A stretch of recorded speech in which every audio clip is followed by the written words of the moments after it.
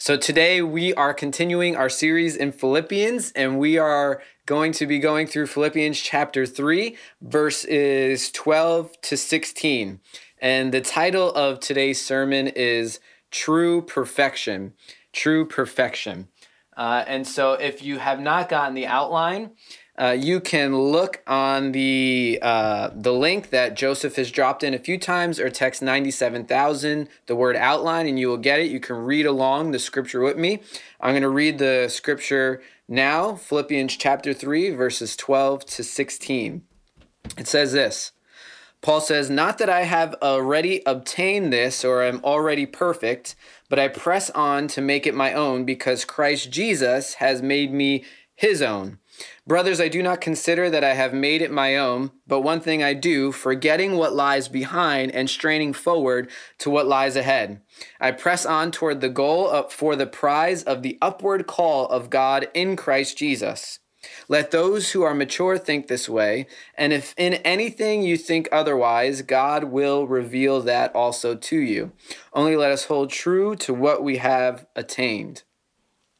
So if you remember, this section really picks up off of last week. So I want to kind of read the last couple of verses from last week so we can hear and remember what Paul is talking about. If you remember last week, we talked about true righteousness and what that really looks like from a perspective of taking on Christ. And so we left off last week in verses 10 and 11, where Paul says that I may know him and the power of his resurrection and may share in his sufferings, becoming like him in his death, that by any means possible I may attain the resurrection from the dead. And so Paul then begins to talk about what that means to attain the resurrection from the dead. I remember when I was a kid, I used to do these things in the summer where I would go away to different states, different cities, and it was a 6-week training. And one of the ladies that was preaching one of the 6-week trainings, I think I was 11 or 12. I'll never forget this. I was in Houston, and she was preaching about what happens after she got saved and kind of her maturity in Christ. And she told us that she hadn't sinned in 6 years and that she wasn't planning on sinning until she died. And I remember thinking like, wow, this lady hasn't sinned in 6 years. That's insane. And she was encouraging us to live our Christian walk and no longer sin. And that left a mark on me as a young man, because I thought, this is what I need to do. I need to never sin again, essentially, or I'm going to go to hell. And this theology has actually been pretty prevalent, this understanding of perfection, that we are called to be perfect here on earth. And you see it come out in different theologies. You also see it come out in different practices, and we're going to talk about this. But I've actually heard, this wasn't the last time that I heard someone preach this, that they have become sinless here on earth. And it's actually a pretty prevalent false doctrine that I've seen a lot in different Pentecostal circles, and that I've seen a lot in legalistic circles, because there's this very strict adhering to the law. And as long as you adhere to it, like Paul said, I was guiltless under the law. Then I was sinless. I was perfect. But Paul starts off this section with a really, really important statement. I want to read that again. In verse 12, he says this: "Not that I have already obtained this or am already perfect." Listen, if Paul was not perfect, the guy who is bodily visited by Jesus Christ after his resurrection and also wrote a huge portion of the New Testament, then guess what? I am not going to be perfect. You are not going to be perfect. Look to your Zoom neighbor. Let them know they're not going to be perfect. Nobody is going to be perfect outside of Jesus if Paul cannot get it right. If Paul is not perfect, then how much more should I expect myself to be perfect? Guess what? I'm not. And so I want this to kind of, first off, to be liberating to us, what Paul's talking about, this air of perfection that I think a lot of Christians take on. A lot of Christians kind of feel a need or a sense of, I need to be perfect. I can never mess up. This actually was a theology that took root in the early church, and they used to believe that after you got baptized, you were never allowed to sin again. And if you did, then you were going to go to hell, or you needed to be rebaptized. And one of the emperors of the Roman Empire actually got baptized. I believe it was he thought he knew he was about to die. And so he called the priest in, and they baptized him, and he died either the next day or a few hours later because he wanted to go into heaven pure while never sinning again. And the way he was able to do this was by being baptized right before he died. And so I love this picture of Tiffany Ong that we all got a preview of right there. That was great. And so this is not only a false doctrine that we struggle with now, but this is a false doctrine that has come over and over again into the church. And the first thing that I want to liberate us with is you are not called to be perfect. You are not called to be perfect. We will not obtain perfection while here on earth. I want you to remember that. I want that to settle into your heart right now, that you will not be perfect. Jesus does not expect perfection from you. Paul was not perfect, and I am not perfect. We all fall short of the glory of God. Allow that to sink in. Allow that to marinate in your heart. See, the false idea of perfection many times is how the enemy comes into our heart and how the enemy has kept us in bondage. And he's done this through several different ways. One, perfection will tell us this: I cannot talk about my sin anymore because I am not supposed to be sinning. I am not supposed to have any sin. And so if I'm not supposed to have any sin, then I don't want to tell anybody about my sin because I'm supposed to be perfect. And that will make me less than. That will make me not a Christian. That will make me not saved. And so this air of perfection that constantly the enemy has tried to use to shove into the church over and over and over again over the last 2,000 years, one thing that it will do is it will keep you silent. It will keep you from exposing the darkness in your heart to your brothers and sisters that the Lord tells us constantly to do, that Scripture tells us constantly we're supposed to do, to confess our sins, pray for one another that we may be healed. And perfectionism, this idea of being perfect, will keep you from doing that. The second way that perfectionism will hinder your walk with God is it will say, I will never be where God wants me to be, because God wants me to be perfect. And since God wants me to be perfect and I've tried over and over again, well, then I'm just going to give up. That thought was basically my entire teenage life, was this understanding of God wants me to be perfect. And so I would have a spiritual high, let's say a retreat or a great Friday night youth service, or, somebody would pray for me and I would feel the presence of God. And I think I'm never going to sin again. And then reality would strike, somebody would get me mad, something would happen sometimes within an hour, sometimes within a couple of days, there would be some detrimental sin that I would do, and I would throw it all up in the air and be like, forget about this. I'm not even going to try anymore, because it was emotionally draining on me.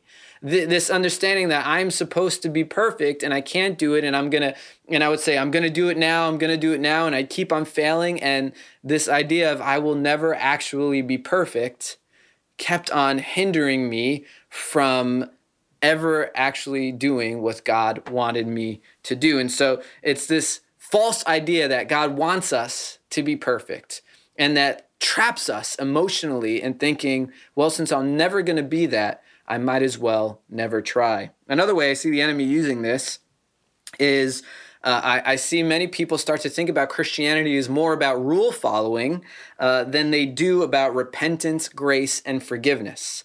When you think about the good news of Jesus and you think about all the different things that he did, he constantly lambasted the people that followed the rules the best, and that was the Pharisees. If you read about the life of Jesus, he constantly comes against the Pharisees. In my devotionals this morning, one of the things that Jesus says is, you follow all of these rules, and these aren't even commandments that are in Scripture. These are man-made doctrines, and you haven't even followed the commandments of God.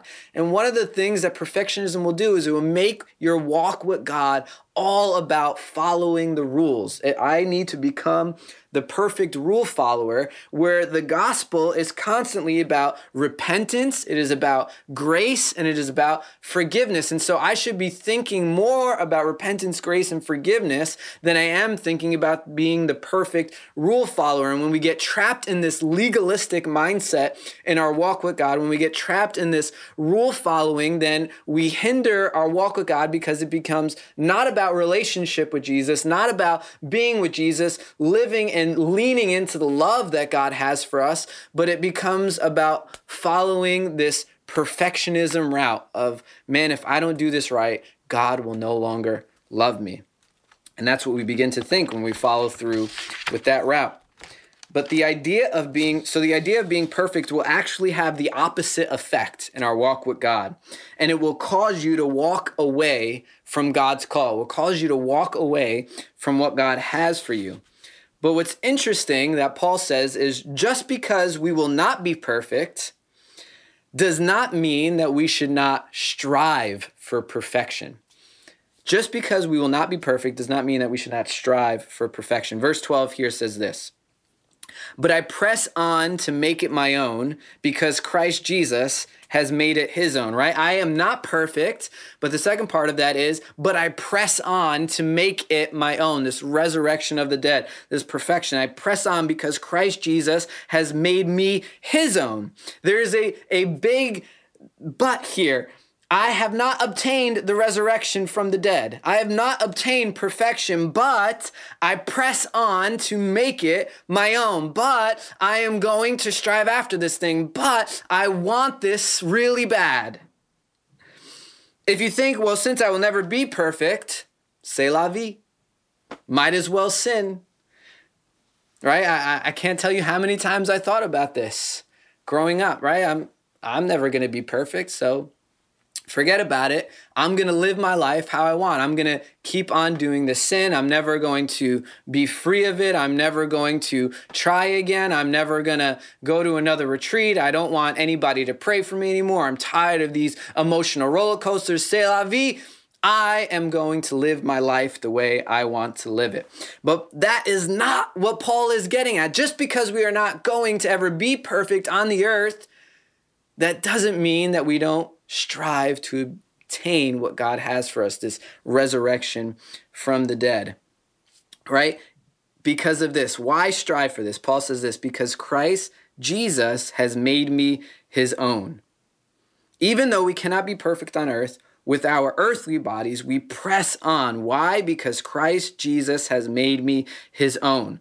Always remember this, that the good news of God is not, I loved Jesus, so he accepted me. It is this, it is Jesus loved me, so now I love him. It is not, I love Jesus, I was good, I went after him, so he accepted me. That is not the good news of the gospel. We are not the initiators. What happens is Jesus has first loved us, and so because of that, we can love him. So because Christ Jesus has made me his own, because Christ Jesus has grabbed me, has caused me to be in him because of that, now I can make him my own. I can strive after this. I can run after and try to obtain this resurrection from the dead.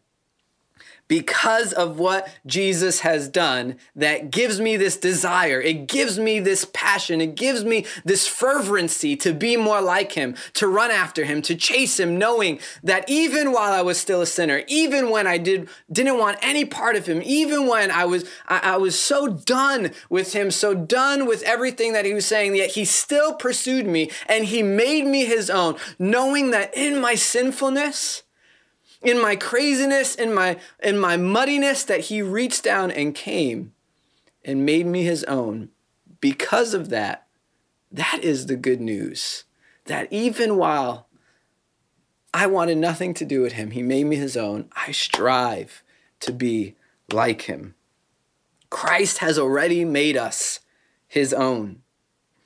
I want to obtain the resurrection and perfection in Christ because Jesus has already grabbed me. He has already loved me. He has already showered me with grace and forgiveness. And what more will I want than to be like him? when I think about it this way, it's not about, can I live up to the expectation of perfection?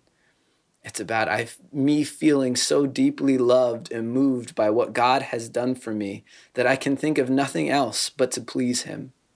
And I strive and I long for that, to know him, the power of his resurrection and the fellowship of his suffering. But how do we get there? How do we strive for this the correct way so that at the end that we can achieve and reach this goal of the resurrection that Paul says that he has not had yet, but is working in him and he is longing for, and one day we'll see. How do we get there? If Paul and we are not perfect, but we are pressing towards that perfection, how does he say that we will actually get there? How do we reach this prize of the resurrection? Well, he prescribes for us what we must do. In verse 13, he says this: brothers and sisters, I do not consider that I have made it my own, but one thing I do, listen to this, forgetting what lies behind and straining forward to what lies ahead. I want to read that again. Forgetting what lies behind and straining forward to what lies ahead. What Paul says here is you must have a forgetful past and a hopeful future. You must have a forgetful past and a hopeful future.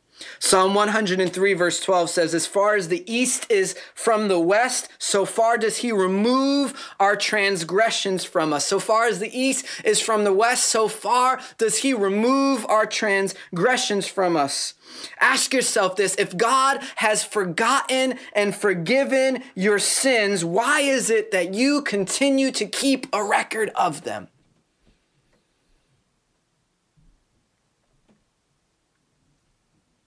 So often we can't move forward in God to strain towards what he has for us because we look at our imperfection.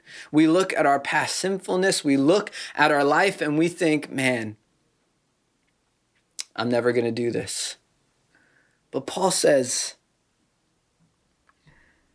forgetting what lies behind. Ask yourself that question. If God has forgotten your sins, your transgressions, why have you continued to keep a record of them? I believe God wants to liberate some of us from our past because we have tried to bring our past into our future in an unhealthy way, where we have looked at our past and, maybe we have said, God has forgiven me of this. But we have not been able to forgive ourselves of it. We have not been able to forgive ourselves of some of the choices, some of the things that we have done, some of the things that have happened. We have not been able to forgive others. We have looked at our past and we've said, this will define my future, the things that I've done, the things I've messed up in. And if that is the case,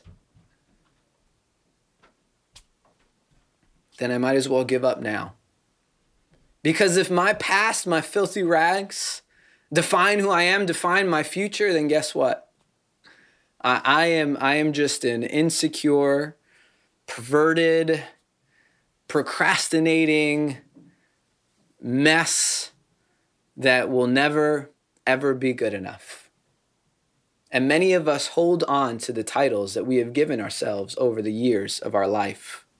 The things that we have done wrong, the things that people have called us, and we carry them with them. And God is trying to say to you, you are my child. You are a citizen of heaven. You are a temple of God. But instead of grabbing on to the mindset of Christ, what happens is we have kept on to the past and we've held on to the different titles, different sins that we have been called by, that we have been defined by in our past. And God is allowing us, saying, I have forgotten these things. I have forgiven you of those things. My grace covers that. My love for you covers that, has cast it away, has disregarded it, has taken, has pruned it, has burned it so that it is no longer part of you. Let go. Let go.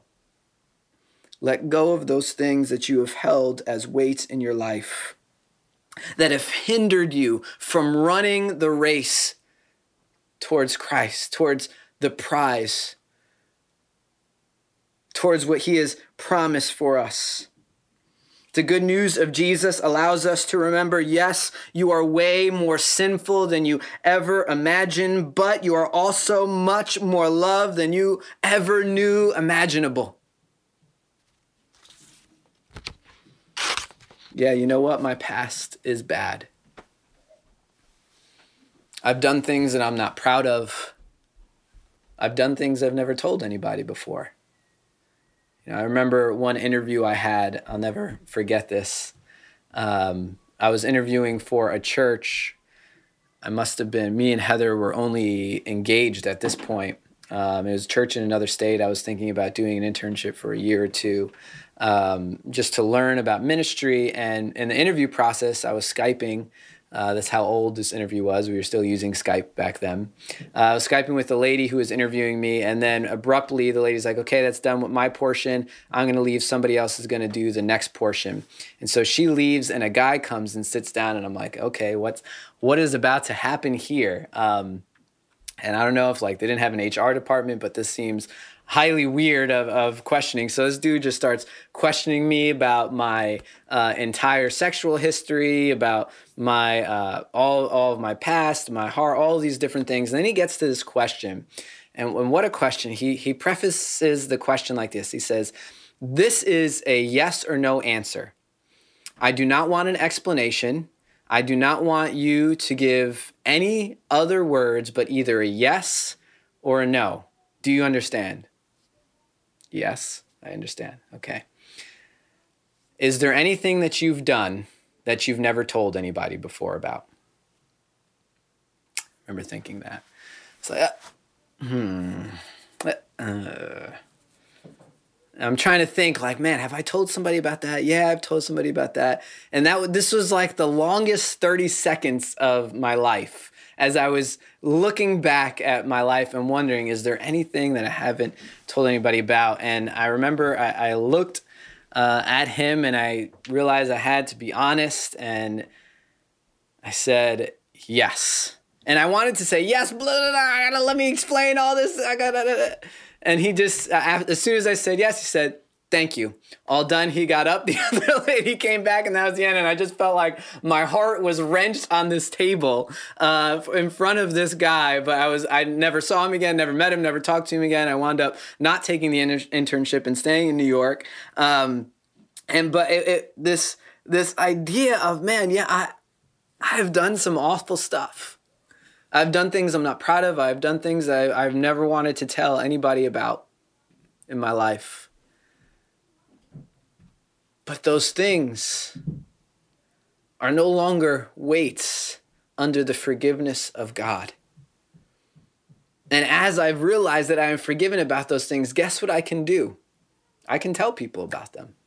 I can share what has happened as I've been sharing with you. If you've been in this church long enough, you probably may have times have thought, man, that is oversharing at some point.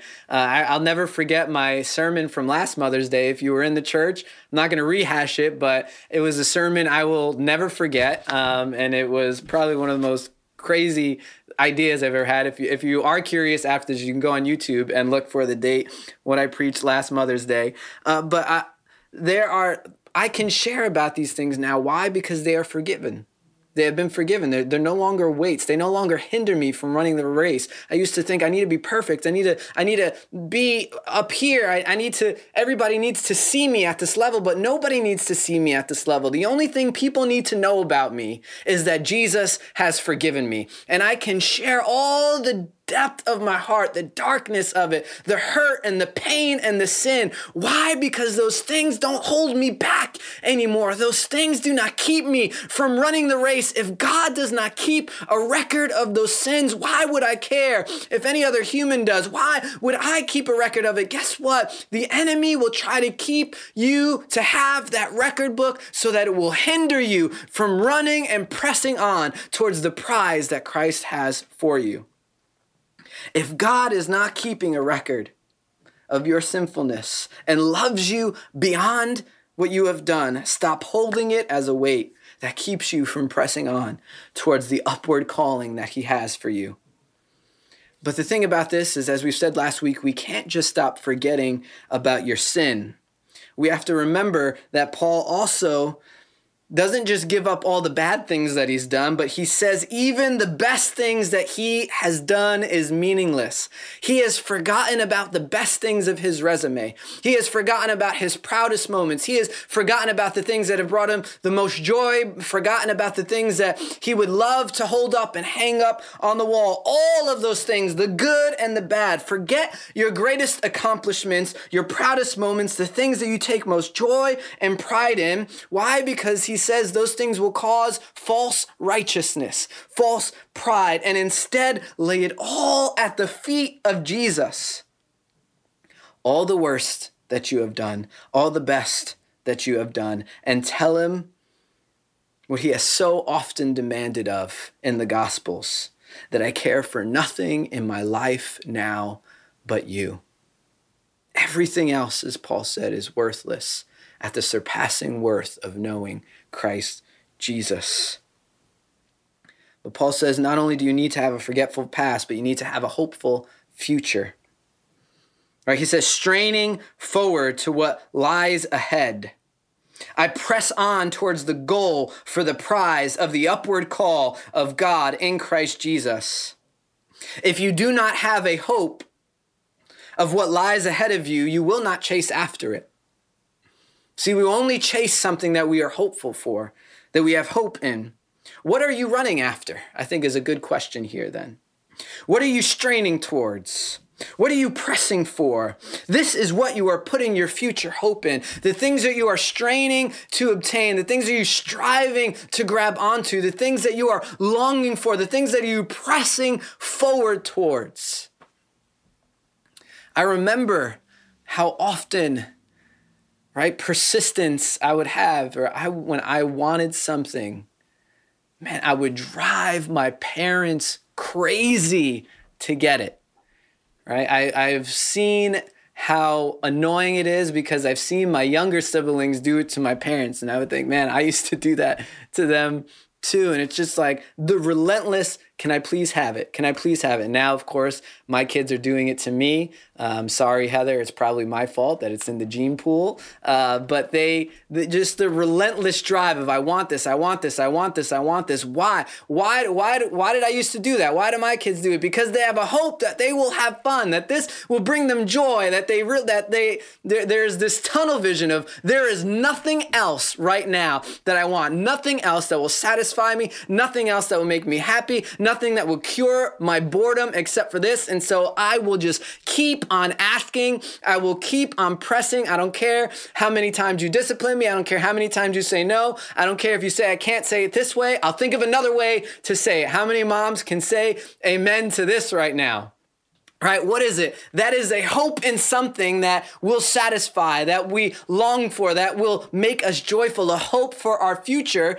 And kids know that if they persist, if they press on, the likelihood is that they will get it. So what are you running after? What are you pursuing? What are you chasing after? The thing that you are clinging on to more than anything, the hope that you are pressing after, the thing that no matter what gets in your way, you look towards that prize, you look towards that goal, and you say, I will get there. I don't care what happens. I don't care what comes, what stumbling block, what wall, whatever it is, I am going to press on. I am going to attain it. I am going to run the race. I am going to make sure I get there. What is that? What is that thing that you so desire? Because that is what you put your hope in the future. Is it that promotion? Is it the degree? Is it that paycheck? What is it? Is it that relationship? Is that partner? What is it? What is the thing that you think will satisfy you? Because I will tell you this, the only thing that will truly satisfy your hope for the future, the only hope, as it says in Romans 5, we just read that verse during worship, the only hope that will not disappoint is Jesus Christ. And how we have that hope is through that suffering that produces perseverance, that produces character, that produces hope, that does not disappoint. And that is hope in Christ, because in Christ, your future is secure. In him, Paul saw the prize. In him, Paul saw the resurrection. All the culmination of all the things that Scripture has promised. In Christ, Paul saw these things. And so he ran to obtain it. He persevered after it. He longed for it.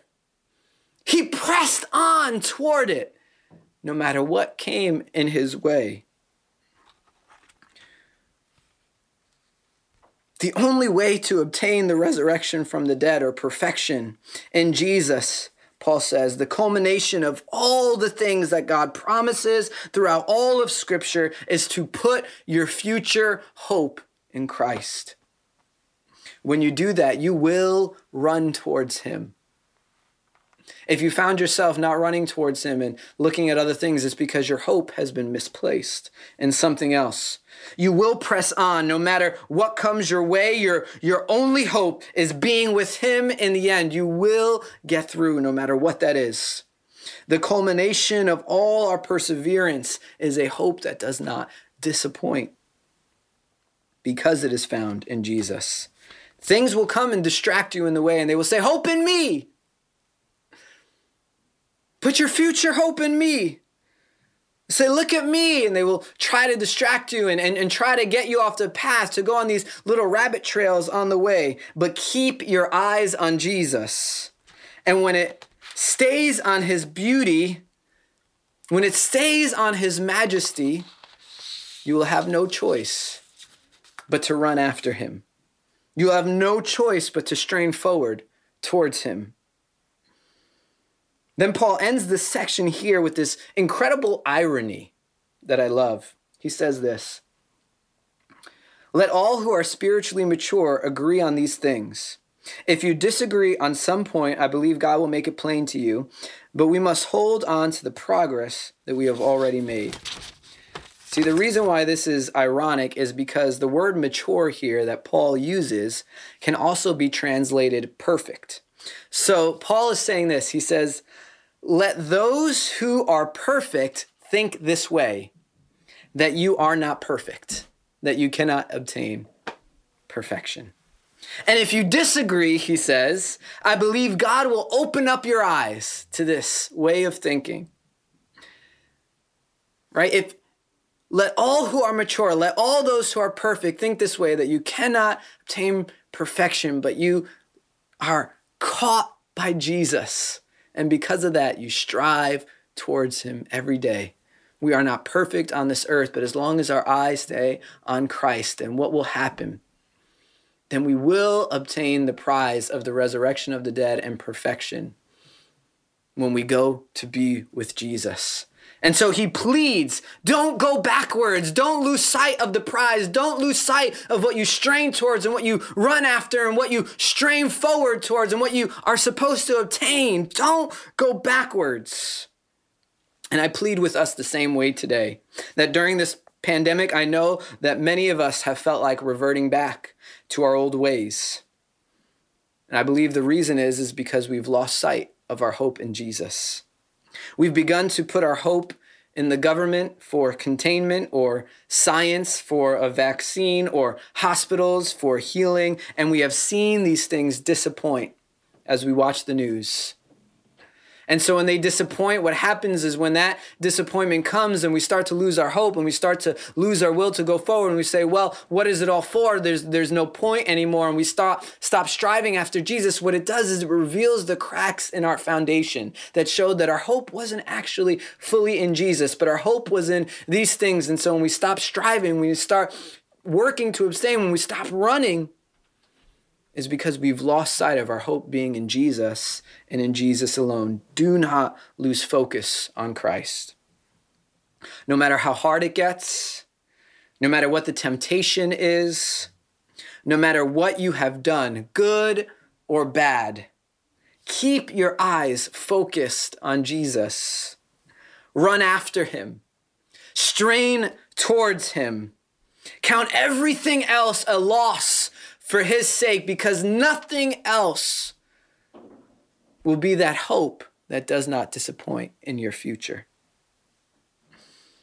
Only then, Paul lets us know that will we obtain the prize that has been set before us. Only then will all the promises, all the things that God has said will happen, all the things that the inheritance that we have been grafted into, only then will we obtain all of that. This place of no sorrow, of no sickness, of no pain, of resurrected bodies, of the new heavens and the new earth. The only way that we will get that prize is if we continue to focus on Christ, not losing sight, not looking to the left or to the right, and straining forward, running towards it with all that we have, because anytime we put our hope in anything else, it will leave us disappointed in the end. Would you pray with me? Father, I pray that you would show us what true perfection is and what that looks like.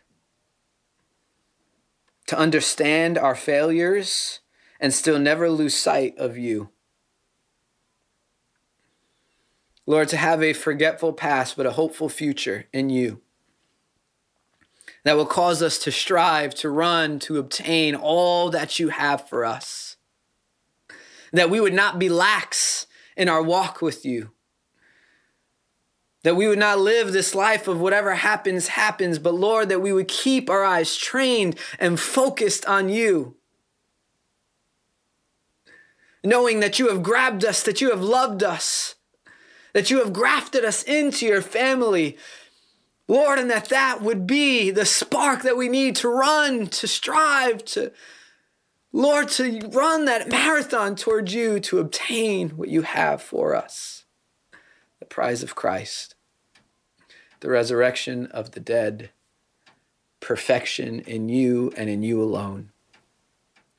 Thank you that on this earth we will never be perfect, and you are okay with that, and you understand that, and you forgive us of that. But Lord, thank you for giving us a reason to run every morning when we wake up. Thank you for giving us a reason, Lord, to be passionate every day, God, when we go to work, when we get home, when we're with our families, when we're reading your scripture, when we're alone with you. Father, thank you. Thank you for giving us something, God, that we can run towards, our hope in you that will never disappoint. In Jesus' name I pray. Amen.